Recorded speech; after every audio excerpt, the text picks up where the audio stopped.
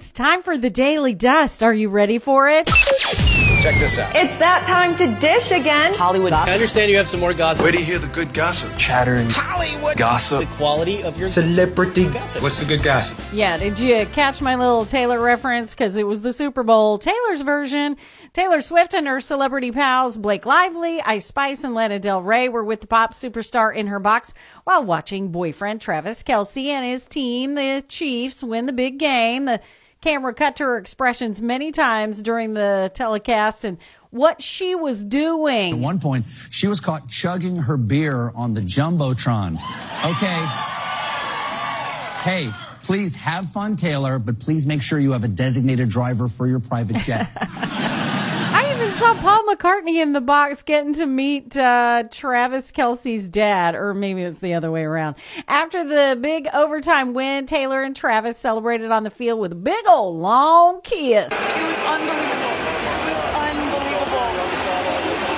That was the craziest thing I've ever experienced.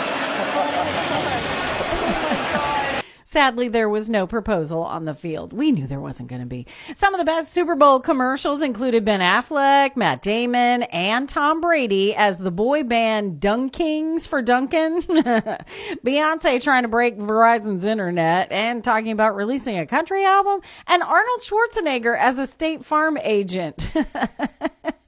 Neighbor. And Danny DeVito made a cameo. This year's nominees for the Rock Hall of Fame include Cher, Mariah Carey, Mary J. Blige, Foreigner, Sinead O'Connor, Peter Frampton, and Ozzy Osbourne, who's already in with Black Sabbath. Speaking of Ozzy, he's upset with Kanye West for using an unauthorized sample of his music and says, quote, "I want no association with this man." Jennifer Lopez has a new album, This Is Me Now, and she credits rekindling her relationship with Ben Affleck being the inspiration. When Ben and I got back together, it was just like, I want to make music again. I want to get back in the studio. I was very, very inspired. Once the music was done, it felt so special to me. It felt like something very different than I had ever done. Now, that's exciting for her. The album drops Friday, February 16th. King Charles spoke for the first time since his cancer diagnosis, saying, "I would like to express my most heartfelt thanks to the many messages of support and good wishes I've received in recent days." And season 3 of The Bear is coming out in June with all episodes dropping at the same time.